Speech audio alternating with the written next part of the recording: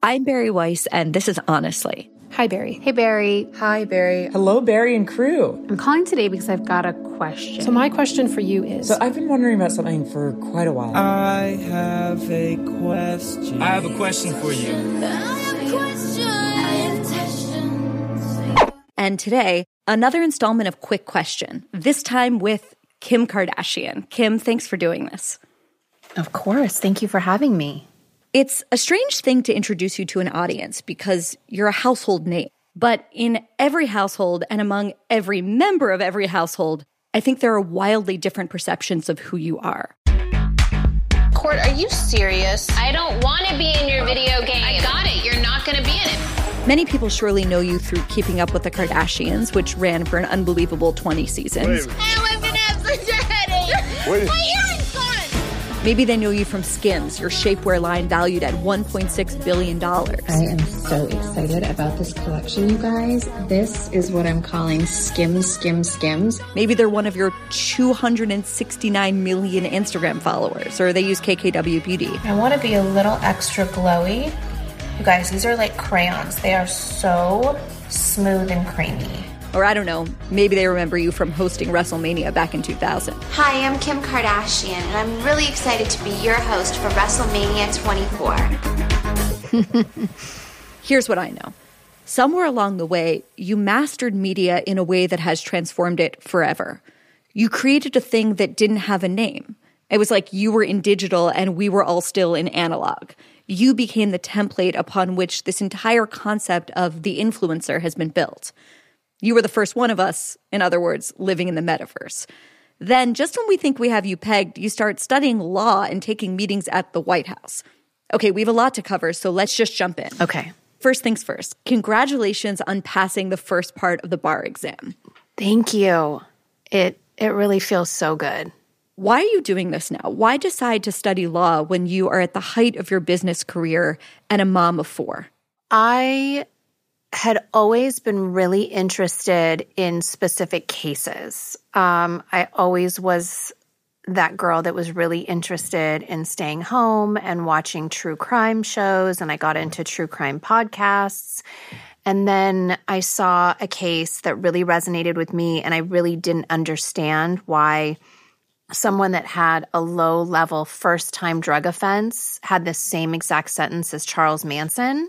I sent the case to my attorney, and once I saw that I was able to make a difference, there was no way that I could stop. And so I started to get invited to really serious clemency meeting in the Roosevelt Room, and there was all of these really high, profile people and high-powered people, and everyone seemed to kind of talk this other language that I didn't really speak. And I thought, okay, I am bringing my attorney everywhere with me to translate and for me to really digest what everyone's saying. And I just wanted to know more so that I can do more. And, I had this conversation with Van Jones. I did his show on CNN, and we connected talking about law school and a bunch of stuff. And he said, well, why don't you go? Like, this is the program in California. You'd need a firm to sponsor you. And so he said, my firm will sponsor you. And he said, why don't you just have a conversation with a friend of mine, a girl named Jessica Jackson, who's this kick-ass attorney, my age, did it all. And she was in college, had a baby, figured it out. And I looked at her and I was like, God, I could do this. And they were all so encouraging and so excited to be on this journey with me. And we just were like, let's do it. Let's go. And, I did it, and I didn't pass the bar. And for people that don't understand and think that this is an easy way out or the easy way to go to law school, I think it's really complicated. And I've heard that a lot. And I try to tune that stuff out. But it does, for all the work that really goes into it, it's 4 states allow this program, and you need 75 college credits, and then you can have a law firm basically apprentice you. It's a full, real program. It's like an unaccredited law school with the California State Bar that you communicate with, and you have to do 20 hours a week and send in tests, and halfway through you have to do 1 bar exam, and it has a 16% pass rate. Then you have to do 2 more years, And then you take the California bar that has a 36% pass rate, and then you can practice. So technically, because I'm in this program, since I've passed, I could practice with another attorney. And hold on. All of my kids just ran into the room. Guys, I'm doing a podcast. Oh, it's not funny. Hi, guys. Hold on, guys. I'm doing a podcast, okay? Thank you. Go out there. So I was, I didn't pass the first time, and then I took it again, and I didn't pass the second time. And then a third time I took it, and I had COVID, and I had 104 fever, and I was like, fuck it, I'm going to do it. Like, everyone's like, don't take it. They'll only let you take it 3 times. But because of the COVID year, they allowed a 4th time. And I did it. I didn't pass the 3rd time. I was so discouraged. And I'm taking hours and weeks away from my kids. I'm doing 12-hour days up like every single morning. I have my whole plan. I'm putting in the work. I'm not going to dinners with friends. I've canceled my life for the last 2 years to really focus and do this. And every time I felt so bad about myself, but so confused. But I learned something every single time. And I was like, I'm not ready. I got to do it. I got to work harder. And it was so important to me to at least pass this first bar to prove to myself that I could do it. And I mean, when you have a lot of other stuff and 4 kids and you're not right out of college and your mind is not in this like study mindset like it used to be when I was in school, it definitely takes a second to recalibrate and figure it out. And then you're like, oh my God, am I just so old that I'm not retaining this information now? And what's happening? Like, why aren't I passing this? And I did it, and it felt so fucking good. Like, it felt so good. Am I allowed to swear on a podcast? You're totally allowed to swear on a podcast. Okay. Well, congratulations. And the original case that you were referencing, the one that got you started, the one that got under your skin, were you referring there to Alice Johnson? Yes. Okay, and can you tell us a little bit about her? My understanding is that she was, or is rather, a grandmother who was serving a life sentence for a nonviolent drug charge. Is that right? Yeah, she worked at FedEx. She had 5 kids. Her 8-year-old son just got killed on a motorcycle. Her husband left her without any help financially or with anything. She was desperate, and she got fired from her job at FedEx. And someone that worked there had told her, hey, if you just answer the phone and you say this sentence and be our phone mule, you could get $1,000 every time you answer the phone. She had no knowledge of who, what, quantity of drugs. She obviously knew it was shady, but she didn't know the details of anything, and she preferred not to. And she had to do what she had to do to feed her kids. And everyone, it was a sting operation. Everyone got in trouble and got sentences. And when it came to her, she pled not guilty, and she wanted to fight it because she really didn't feel like she had the accountability of what everyone else had done in this conspiracy. And it was her first time nonviolent drug offense. And she was found guilty and given a life sentence without the possibility of parole, which is the same sentence as Charles Manson. Wow. And when I saw a video that was circulating the internet, I couldn't really comprehend that. I thought, like, how could this grandmother that's, has never had a ticket in her life all of a sudden get a life sentence for a nonviolent crime? So I sent it to my attorney, Sean Hawley, who worked with my dad on the OJ case, and I'd known her forever. And I just sent it the video, and I said, how does this make sense? Like, make this make sense to me. Who could we call? Does she need money for an attorney? Like, I felt so ignorant. And she explained it to me a little bit deeper, but I still didn't understand it until I started to make calls. And my first call was to Ivanka Trump. And I said, I know you're a woman. I'm sure you can understand as a mother. And she was so empathetic and understood and said, why don't you talk to my husband, Jared? And I brought him the case, and it took him a few months, and he really researched it and got the president behind it, and he granted her clemency and eventually gave her a pardon. That was my first experience. And you were really credited with that. I remember in 2020 when she was pardoned, and I remember the image of you meeting with Trump, and it was this very revealing moment because it showed two people who had their roots in a very different world, the world of reality TV and celebrity, now in the White House, wielding a very different kind of power. And some people saw it and were like, are we living in a simulation?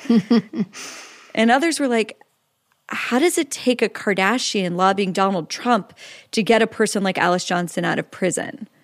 And I wondered, what do you think of that? And do you think that celebrities have too much power? I would probably think the same thing too. Why does it take a Kardashian to get someone like Alice Johnson out of prison? I think our laws are completely unfair, and it really opened up a lot for me. But on the other end, I would have done anything to fight for her, and I don't care if it took a Kardashian or who it took to fight for what's right, to get her and so many people out. And Alice was just the beginning of, I think, a movement within the Trump administration. You know, he passed the First Step Act, which was a bill that I think has gotten out close to 30,000 people now and has changed a lot of laws inside. So I know that the ultimate goal is to get bills passed and to change the law, but I really believe that Alice Johnson was such an important face to show the public that there are lots of people like Alice inside that don't deserve that. And it showed a face with just the statistics of someone that's in Alice's situation. And, you know, I think that people might assume if you're fighting for justice reform, you can be too lenient. And that's not the case at all. There's a lot of people that deserve to be inside and that need to, you know, pay for the heinous crimes that they have done. But if there is someone, I believe in rehabilitation, and I believe that Alice just showed America that you could let people out that are in her situation that have spent decades inside for nonviolent crimes that really do deserve a second chance. And I'm always behind a second chance. You were really credited for helping swing Trump's support for the First Step Act, which has changed the lives of so many Americans. And there were a lot of people on the left that gave you a lot of shit. Yeah. Criticized you a lot for working with Trump, for normalizing him. What do you say to that? I really don't care about the criticism. I mean, my reputation over someone's life, like, destroy me then. I really don't care. Like, it was not even an option, and he did the right thing. So I'm just about doing the right thing, and I'm really not about politics at all. Like, it's really about the people inside. And if I can do anything, no matter if it's Obama, Biden, Trump, like, I'm really willing to work with anybody. And I think that I also give credit where credit's due. He did a lot for justice reform. And, you know, I kind of stay focused on what I need to get done. And I think I've been really vocal about not making it about politics for me. And it's not really about being liked. What would that change? If I could change someone's life, you know, that's what it's about for me. I admire that so deeply. Thank you. And in a way, it feels like an answer from another time. Yeah. Kim, if we could, let's switch subjects. Let's talk a little bit about fame. Can you describe for me the moment, if there was one, when you decided you wanted to be famous? Oh, God. I was so desperate to be famous in like 2007. That was like the ultimate goal. That was like, I had an apartment on Robertson. I mean, you couldn't get more desperate than that. I remember so vividly when The Real World came out, and I just saw it for the first time, and my eyes just got so wide. And I said to my best friend, who's, you know, we're still best friends today, I said, that is exactly what I want to do. Like, I have to be on The Real World. But that changed, you know. I think it was fun, and it's so fun to look back at that time in my life and to see where you're at. It's so funny because I love that time too. Like, that was so much fun, and it was so innocent. Yeah, place me in 2007 in your life on Robertson. Like, take me back there. 2007, we just started filming Keeping Up with the Kardashians. All right, we're ready. No. You're right here. The wind, you guys. Is this necessary? No change. Awful. No, that is not cute. Yeah, more. I need someone to make me laugh. Where's Kim? Kim is always late. I'm here. My sisters and I were just having so much fun. All of my friends lived on the block. So it was like my friends from high school and so many different friends. We all lived on this street. And the producers that did our show produced The Real World. So it was like the biggest full circle moment for me. And I just was so into being famous. I didn't know what it meant. I didn't care. I just thought if you can get hair and makeup every day and just look amazing and have fun, like you're living life. Like I didn't have a care in the world. Life was just fun. And traveling, like I always worked hard. So it's not like I was this like LA girl that just like had everything handed to me. Like I had my first job when I was in high school and I've worked ever since. And I was working like 2 jobs and I was a really hard worker and my dad instilled that in all of us. But it was just this excitement of, oh my God, we're getting to see the world. We're getting to travel with the fame. We can go here. We can get this deal and travel to Australia and we can go to Europe and all the places I had never been to. I was so grateful for every experience, but I just was so excited about fame. And I look back now and it's just like, it's so ridiculous. Well, looking back, what did you think you wanted from fame? Was it power? Was it freedom? Was it something else? I don't even know if I had a thought of what I thought fame was. I mean, probably the power.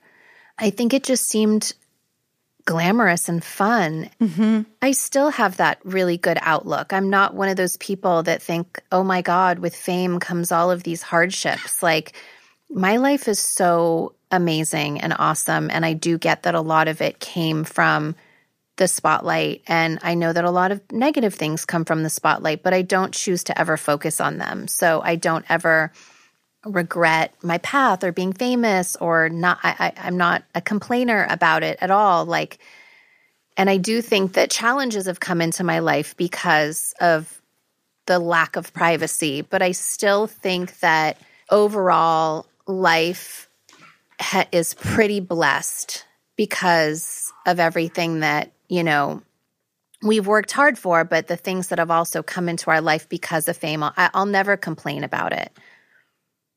In the middle of the 20th century, suddenly there was this totally new thing called an astronaut. And for the next 20 years, every kid in America, when you asked them what they wanted to be when they grew up, said an astronaut. And now we're in the 21st century, and we've got this totally new thing called an influencer. And in poll after poll, teenagers now say that the number one thing they want to be is an influencer. And so since you are our Neil Armstrong, explain to me as best you can, what is an influencer exactly, and why do you think so many kids want to be it? That's such a good question. What is an influencer? I mean, I think probably dictionary-wise would say that an influencer is someone that has the power to influence a group of people to, you know, show them what they think is cool and fun, and someone that shares their life with the world so openly. Like, it's very easy to define an astronaut and what an astronaut does. But it's surprisingly hard to define, like, what this new thing that teenagers now want to be is. This thing that you helped create. Mm-hmm. And I think, especially for people of an older generation, they're wondering, what does this new thing do? What are these kids wanting to be, actually? What does it look like? That I don't know, because I don't know if you know, what it looks like is really what it is. So I don't know. I think I came around at the beginning of social media. So I still did. I mean, one thing that trips me out is I still did all of the traditional media if I had something to promote. And I remember one time saying to Kendall and Kylie, I was like, oh, you know, something about Jay Leno. And they went, who? And I was like, what? That is so insane to me. You know, I love doing the talk shows and doing the night shows, and I love traditional media, and I love promoting on social media as well. But I had both. Like I was still a part of both. And it's a really interesting generation that only uses social media. And that was so trippy to me when I think it was Kylie said that. And I was like, you've got to be kidding me. Like they had no idea who Jay Leno was, you know? And so I think that I have a good sense of both.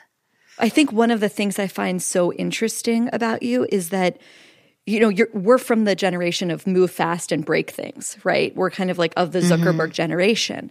And in a way, you participated in the old media, but your success in the new media also made them irrelevant in a certain sense. You cut out the middleman. People don't need to go on Jay Leno or Jimmy Fallon or Letterman or Conan.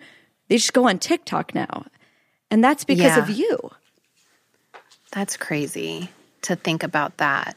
I find that when I started to really promote on social media, it was more of I really wanted these like free focus groups that I thought was out there to help me decide on fragrance choices for a new fragrance launch. Like I really used it kind of like that, like a focus group.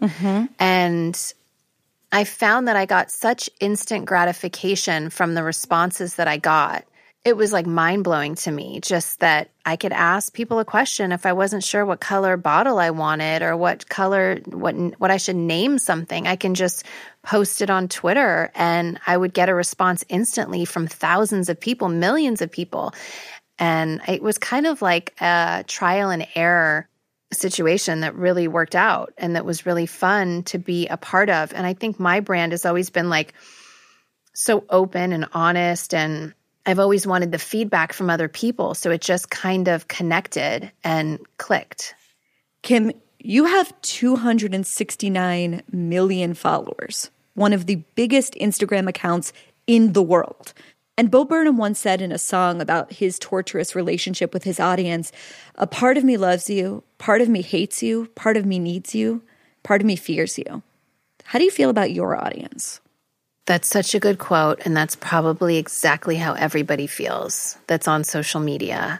I mean, I think that it's not for everyone, and I respect that, and I respect the energy that it could bring, because you'll always have so many positive comments and then you'll see something negative, and that's what will ruin your day and stick with you. And it's definitely allowed me to grow a thick skin for sure, and just to move a little bit more confidently, knowing that, okay, I'm going to post this and this is what I believe in. And I'm not like a tweeter and deleter. And like, I kind of try to always stay, true to what I believe in and only post that. But I also think it's, for me personally, has given me a confidence to stand by what I'm posting and what I believe in and what I'm saying, and take accountability for those things. And I just try to look at the positive of everything. So I get how negative and how harsh it could be, but I also think when I post something,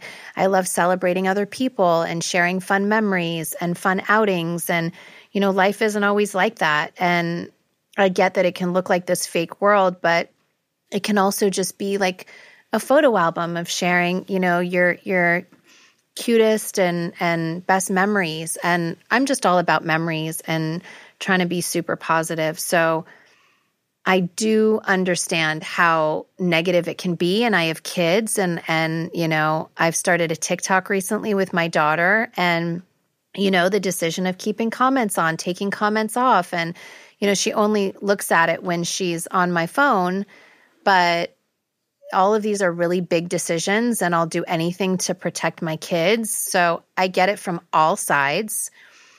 And I don't think that there's going to ever be a right answer on what's a good thing to have out there, because it's exactly like that quote, Well, like everyone online, you've been dragged for different things. You've occasionally been accused of cultural appropriation for hairstyles or costumes that you've worn.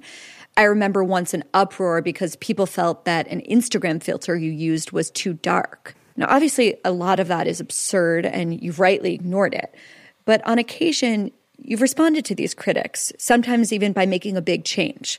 Like after a lot of criticism about the name of your shapewear company. It was originally called Kimono. You decided to change it. It's now Skims. So how do you decide when to respond to the outrage and when to protect yourself against the outrage addicts online? I always want to take everything seriously if it comes to something as serious as cultural appropriating. Even if I know my intentions, I never want to take anything lightly. And in the instance of Kimono and changing that name, it was an innocent name that, the team came up with. And people were very loud about that and felt a serious way about it. And when I got a letter from the Japanese officials, I took it extremely seriously. It wasn't even a question. I was like, I absolutely would never want to make anyone feel like I was appropriating their culture. And I got this serious letter and I will make a serious change. And I immediately just halted production. And there was a lot of pieces in production. And I said, give me a week. And I had to think of a new name. And anyone that is starting a business knows how difficult it is to come up with a name and trademarking and everything. And I took it really seriously, and it just wasn't even an option. Sometimes there are things that I feel like one person on the internet can post and a few other people will post it, and it's can make some noise, but I know my intention. And if I worried about every last thing that someone said and I had to try to change it, then I would never be me. And I would never, and anyone wouldn't be them. And I mean, that's why I think cancel culture is the most ridiculous thing, because I really do believe in, and I know you and I have been at several cancel culture dinners together where people are discussing their thoughts on it. And I'm always about rehabilitation and freedom of speech, and for people to, if they say something that's really inappropriate, especially if they're a teenager and they've made changes, I don't feel like I've never really been into cancel culture. How seriously do you take it? I believe that if we cancel someone for something that they had done or said in their past, then we're not inviting them into the conversation to really understand. If someone doesn't know something about you personally and they say something that's not accurate, you don't just want to turn your back and let them think that about you. Mm-hmm. I would have a conversation with them and say, no, this is what really happened and this is what it is, depending on the situation. You might not care if it's absolutely ridiculous. But I mean, it's a fine line, honestly, of like you were asking in the original question of when do you let something go? Yes. And when do you, have your thick skin and not care what people say about you, which is the more that I don't care about fame, the less I care to correct people. I don't really care what people think about me. But there's some times where I say, okay, I completely understand how you would feel like this is disrespectful, and I will absolutely change this. I always own up to the mistakes that I make. I try to not make them again. And that's just how I live my life. But I think to not have these conversations with people, how are they ever going to change if there's something that isn't right that's being said? If you just shut them out, it'll make them more angry. One of the things that I really resonate with, or that I think about a lot and try and guard against, is on the one hand, if you want to be yourself online, it means sometimes being unpopular and being distorted and being taken out of context. And sometimes I think that can harden you, that it can make you sort of immune to criticism. And I think it's important that we all get good faith criticism. And I think it's a very, very fine balance between the two. And a fine balance, because we're used to probably criticism in a classroom of 15 people. But when you see thousands of people criticizing you, I don't care how strong you are, that can affect you. If you see thousands of people praising you, that could affect you also. It's all a really fine line, no matter what you do.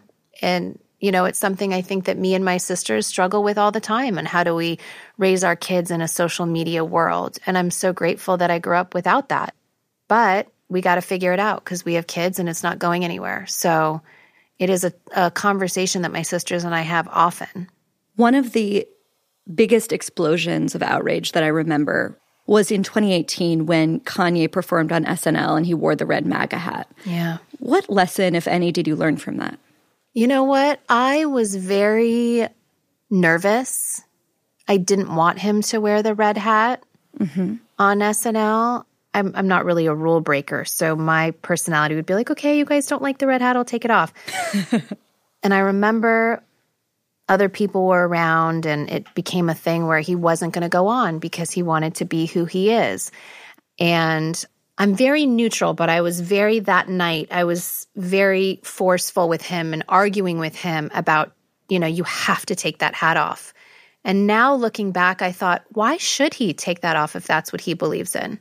Why can't he wear that on TV? Half of the country voted for him. So clearly other people like him also. I learned a lot from that situation. And no matter what, it taught me to be a little bit more empathetic for people that just want to do what they want to do and like freedom of speech. And if you want to wear the hat, wear the hat. Like I respect the fact that he knew exactly what he believed in and always stood by that. And that to me is like a good quality to have no matter who is against you and no matter what the circumstances are. I think that it's just like admirable. And that's just like a really cool quality, I think. Even if it's not what I agree with or even if I would have done it differently, I think it's commendable.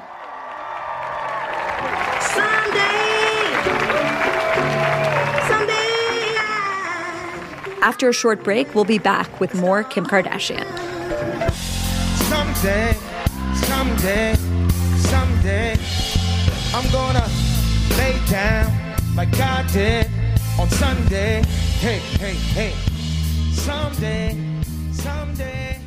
I remember it someday.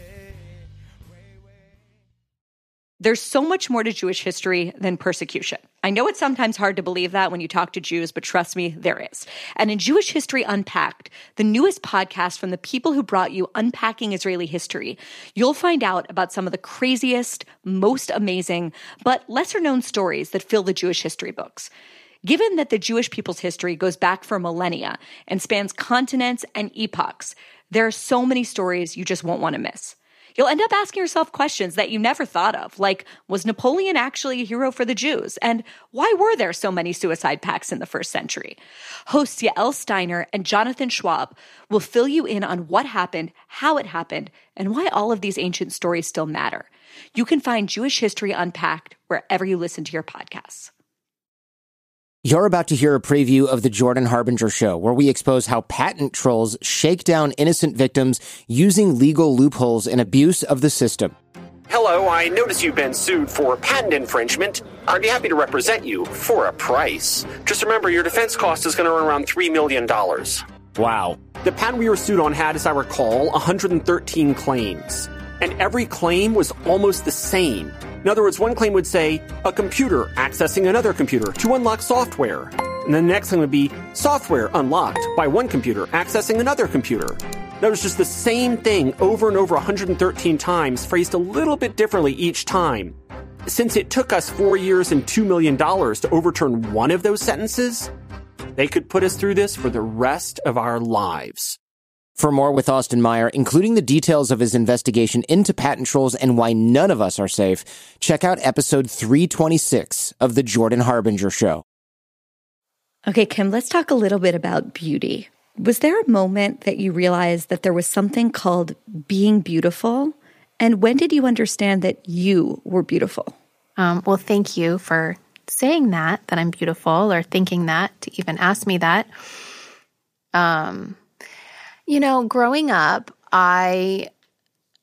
being Armenian, there wasn't a lot of people that looked like me in my family. We grew up in Beverly Hills and everyone was, Jewish, and I never really saw people that really looked like my family. And I'd never even heard of what Armenian was. I didn't know where Armenia was. I don't know if I felt beautiful. But my parents told me all the time, and my sisters. That you were. Yeah, they would tell, all of us, you know, how parents do. But all parents do that, you know. So I always felt very loved. I always felt very secure. I had such a good childhood. But I don't know, I get so like shy saying like, I felt that I was beautiful when I was 10 years old. Like, I always just felt confident. I was always shy and quiet though, but I always felt like my family made all of us feel beautiful no matter what. But it wasn't a source of power in your mind that you had this amazing look. That wasn't what it was about. No, and I feel like my family was the power. Like no one could fuck with us. Like it was always us together, like no matter what it was. But it was never like using our beauty to get here or to get this or to get that. It was more just like, oh, well, we're a family, so like this is how we're going to get here. It was never like, oh, life was so easy because, you know, people think this of me or people think that. Like it was never really a conversation about that. When I was growing up, I remember so clearly in middle school that I remember people worshiping Kate Moss, the girls, and there was like these Calvin Klein ads. I'm sure you remember them. Totally. With Kate Moss, and she was like 90 pounds, and everyone wanted to be that skinny. Did you have a feeling of, wait, that's not my body type, and I feel strange that I'm so curvy when this is the sort of physical ideal, or at least it was when you and I were growing up? Oh, absolutely. It was all about like 90s, like heroin chic. And I would walk by in high school and people would like smack my butt. And everyone used to do that. And like, it was so bizarre. I mean, I had huge boobs when I was like, 12 years old. And I was always really curvy. Nobody looked like me until the end of high school. And then it was Jennifer Lopez and Salma Hayek. And I was like, that's it. I see it. I see it. And it was like, I finally felt like, okay.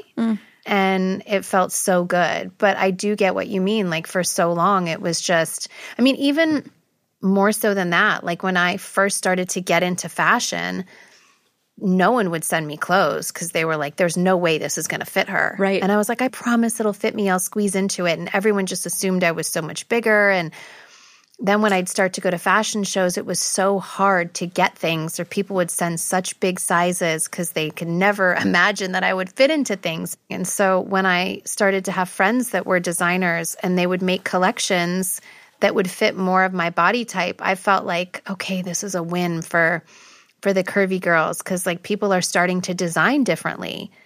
And that made me really proud. You have almost single-handedly, along with your family, changed the beauty ideal. You've changed the idea of what it is to be beautiful. And I guess I wonder how conscious that was when you think back to the way that J.Lo and Salma Hayek sort of shifted the paradigm. Were you aware that you were now doing that for a younger generation, sort of shifting the ideal away from heroin chic to, I don't know, the Kardashian curves?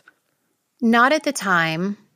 I really wasn't aware in real time that we could possibly have an impact or an influence on the way people their beauty standards would change or body types would be more accepted. We really didn't think about that. I mean, that was just the norm for us. So I just thought, if anything, okay, what's the solution to this? Well, if I can't, find clothes that fit me, like how do I figure out how to make them? Or same thing with Skims, like with skin tone shapewear. Like, why doesn't this exist? Like, if I can't find it, how do I figure out how to make this so that it does become a norm?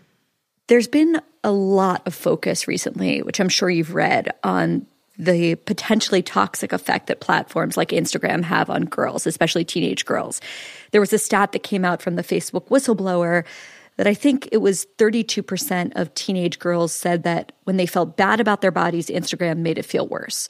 Now, there's some people that say, as we just said, girls have always felt bad, and it used to come from 17 magazine and fashion and Hollywood. But then there are those who say, bullshit, these platforms are radically different. I'm curious where you fall in that debate, and also knowing that there are tens of millions of girls looking at your pictures. How do you think about your responsibility to them? I fall somewhere right in the middle. I completely agree with that statement of I can see how people could see these narratives that people want to put out there of their lives. However, I'm super motivated, and I found my personal trainer on Instagram by seeing her relentlessly post her before and after photos of being a little bit heavier and changing her entire lifestyle and getting into shape. And she motivated me and changed my whole world for the better. So I choose to also follow accounts and view things that are super inspirational to me and motivating to me. And I know that that's not that easy to tune a lot out. I think because I'm so at a place in my life that I just don't read through bullshit, that like I don't let that come my way energy-wise, that I can look at it when I want to on Instagram, or I could not, and it wouldn't really affect me either way. Like I'm at a place where I really know myself and I've been through a lot, that I use it just for, to share glimpses of my life. And I realize that younger kids might not be at that place, and it took me a long time to get there. So I try to put myself in my nieces and nephews and my kids' shoes to see how they would feel. And I would never want anyone to feel anxiety or pressure from what they see on the internet to be different than who they are.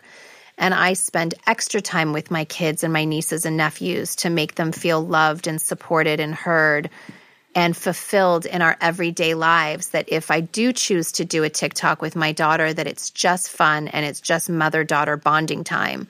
She is still too young to have an account on her own, so I couldn't imagine what that would be like when she is.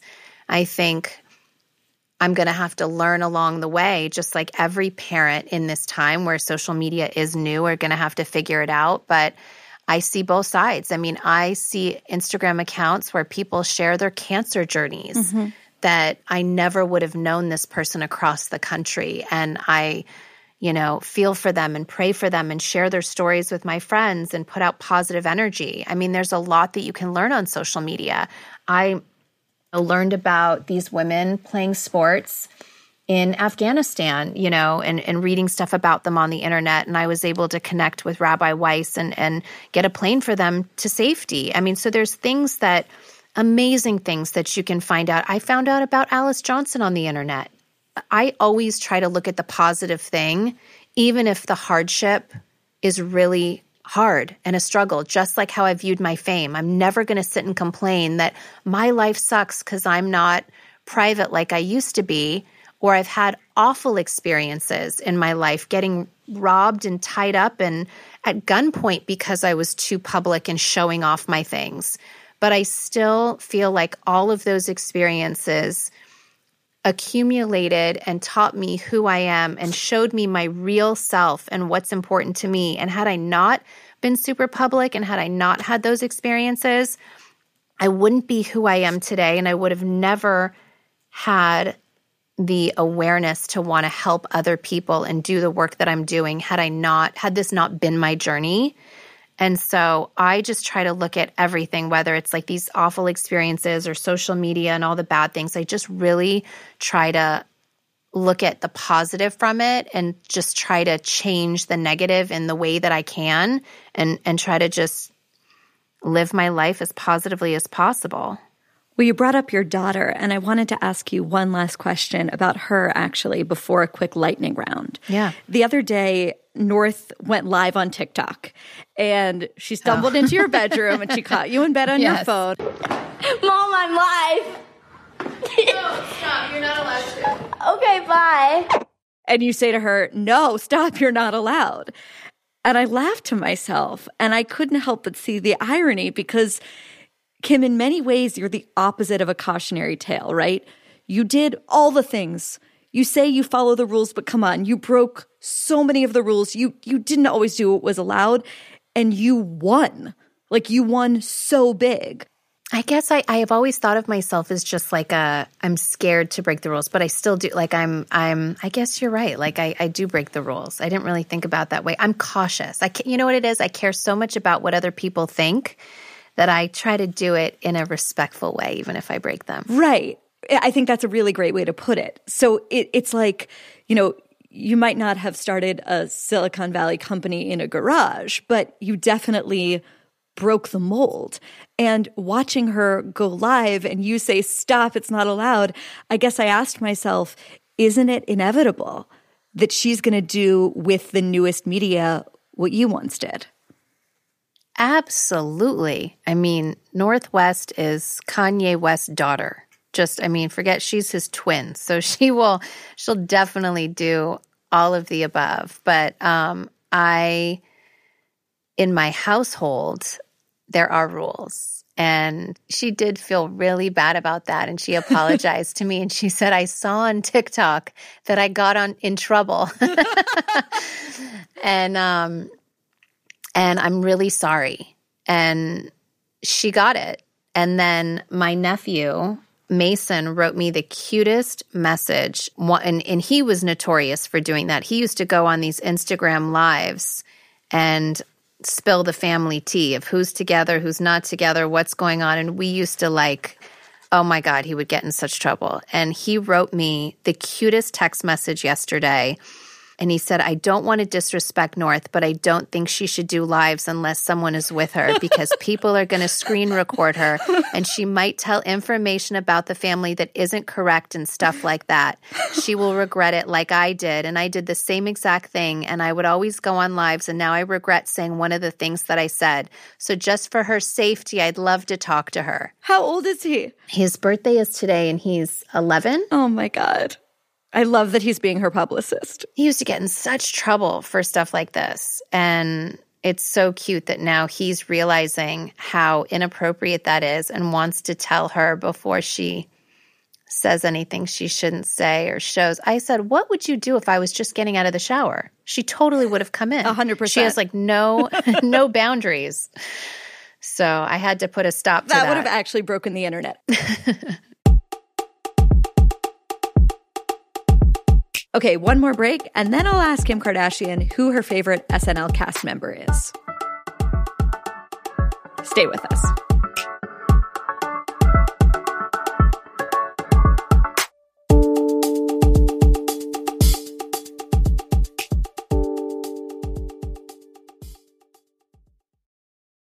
Kim, lightning round. Real quick questions and quick answers. Okay. Do you ever go out in disguise? Yes. Like mask, sunglasses, baseball hat, nothing like crazy. The strangest thing someone's asked you to sell or promote?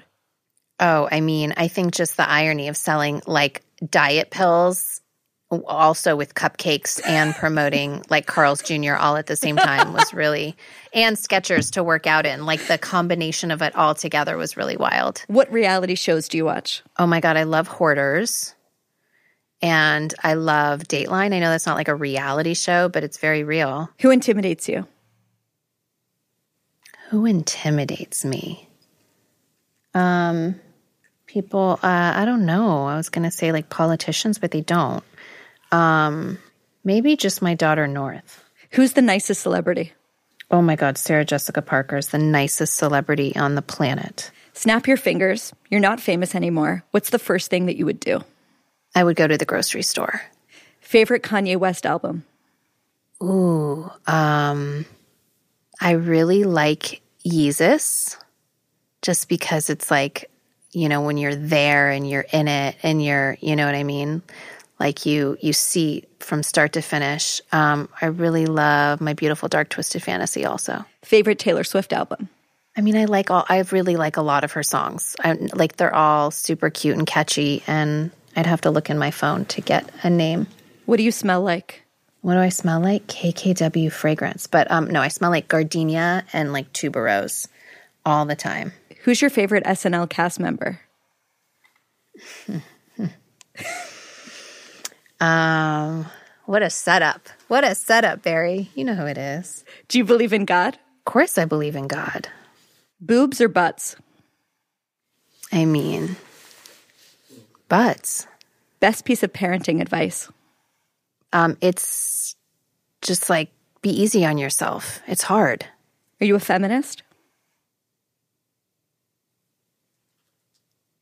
I don't really like titles. But I believe in fighting for women 100%, but I just also believe in fighting for what's right. Speaking of titles, are you a Democrat? I don't really like titles. I like some of I don't think either one is, I believe in the rights that the Democrats want, but I believe in the taxes that the Republicans want, and I'm a mix of both. Will you ever run for public office? As of right now, no. It's nothing that I would think of or want to get into. I understand the responsibility, and it's an extremely hard job, and I don't know if I'd ever want that. If you do, can I apply to be your campaign manager? Absolutely. I would love that. Last question, Kim. What advice would you give your 18-year-old self? Don't change anything, because it all made you who you are today, even if it doesn't seem like it and it seemed dark or scary. And maybe spend a little bit more time with your dad, because you only have a few more years left with him. Kim Kardashian, thank you so much. You are so welcome, Barry Weiss.